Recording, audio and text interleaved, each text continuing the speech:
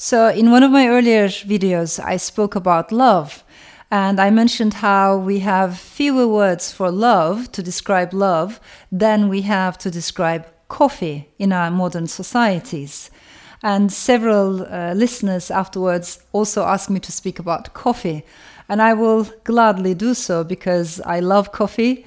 I love coffee houses. And I grew up in a house in which coffee was very important. My grandmother, like many Turkish women of her generation, she loved to read coffee cups, and it was a ritual, in her house. This house which was full of superstitions, a lot of irrationality, lots of folklore, lots of oral storytelling, and coffee was a big part of it. But of course, not only my childhood or my upbringing, there are studies that show all across the world today around 90% of adults consume some type of caffeine almost every day. So it has become an inseparable part of our lives. I also want to briefly mention the etymology of the word because it's so interesting. As you move across languages, the word is very similar, whether it's Italian, Spanish, English, Turkish.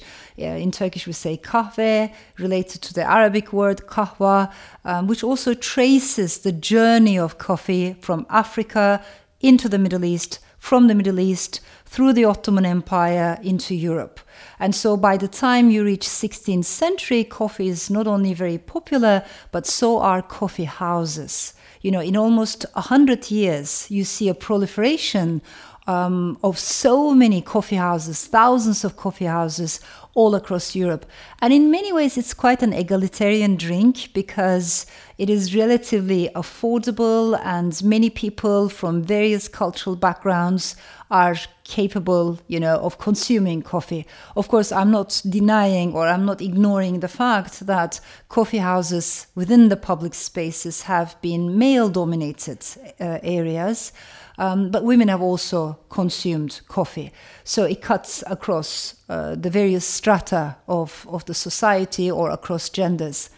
I'm very interested in the works of the scholar, journalist Michael Pollan, who talks about the history of coffee and shows how actually coffee changed history.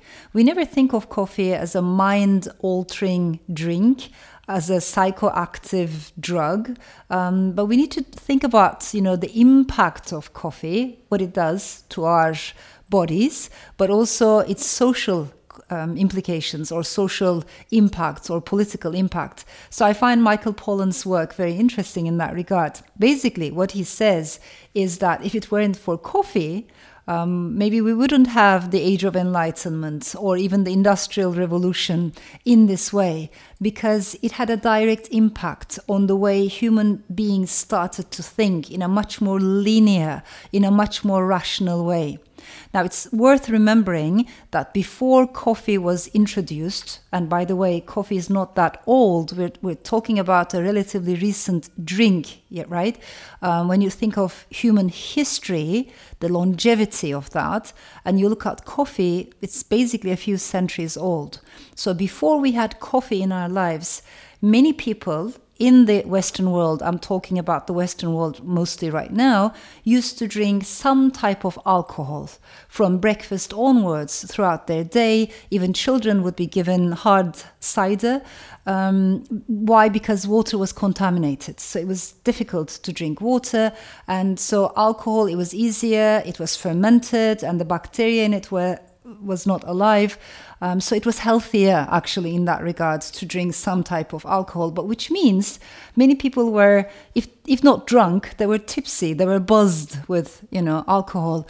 So when you start drinking coffee, with the intake of caffeine, the way we think changes radically. I also, before I go forward, I also want to mention that within the Ottoman Empire, when I look at the journey of coffee, it's quite interesting because many rulers, especially authoritarian rulers, were very much aware that coffee houses were fast becoming hubs where people from completely different backgrounds could get together, take their caffeine, they wouldn't use these terms, but take their daily coffee and then start talking politics, start talking about society or criticizing, daring to criticize. That kind of rational thinking, that kind of critical thinking was encouraged by this drink, but also these public spaces that were provided by coffee houses. And not surprisingly, many authoritarian rulers did not like that at all. So just to give you an example, one of our sultans in Ottoman history, his name was Sultan Murad IV.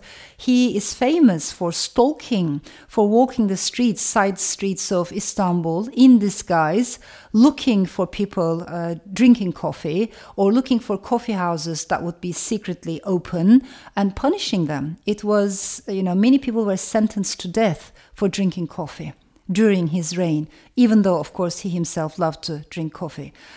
So it's interesting to me to see that right from the very beginning, many rulers were aware of the social and political implications of coffee. Now, coming back to Michael Pollan's analysis, I think it's very powerful, and it makes sense to me that caffeine stimulates critical thinking.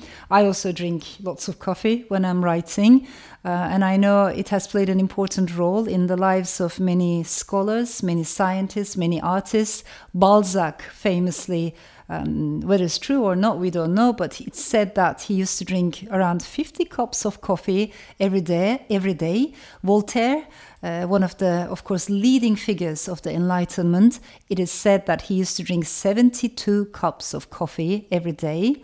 Ludwig van Beethoven, he was famously obsessed with coffee. He would count, the beads of coffee, 60 beads of coffee per cup. It had to be precise. So I find it very interesting that so many people become obsessed with coffee. But of course, it is not about the drink only. It's about the conversations. It's about the friendships. It's about the sisterhoods. It's about the love, the social ties, and the cultural bonds that are formed around coffee and the secular spaces that we create. So I want to leave you with this proverb. In Turkish, we say, just one single cup of coffee is remembered for 40 years. Because with every cup of coffee, with that smell, with that taste, what you bring to mind is your emotions, your memories. It triggers, it opens up bigger conversations and bigger memories. That's why when we drink coffee, I think it's worth bearing in mind the history and all the emotions and all the memories that are attached to that single cup of coffee.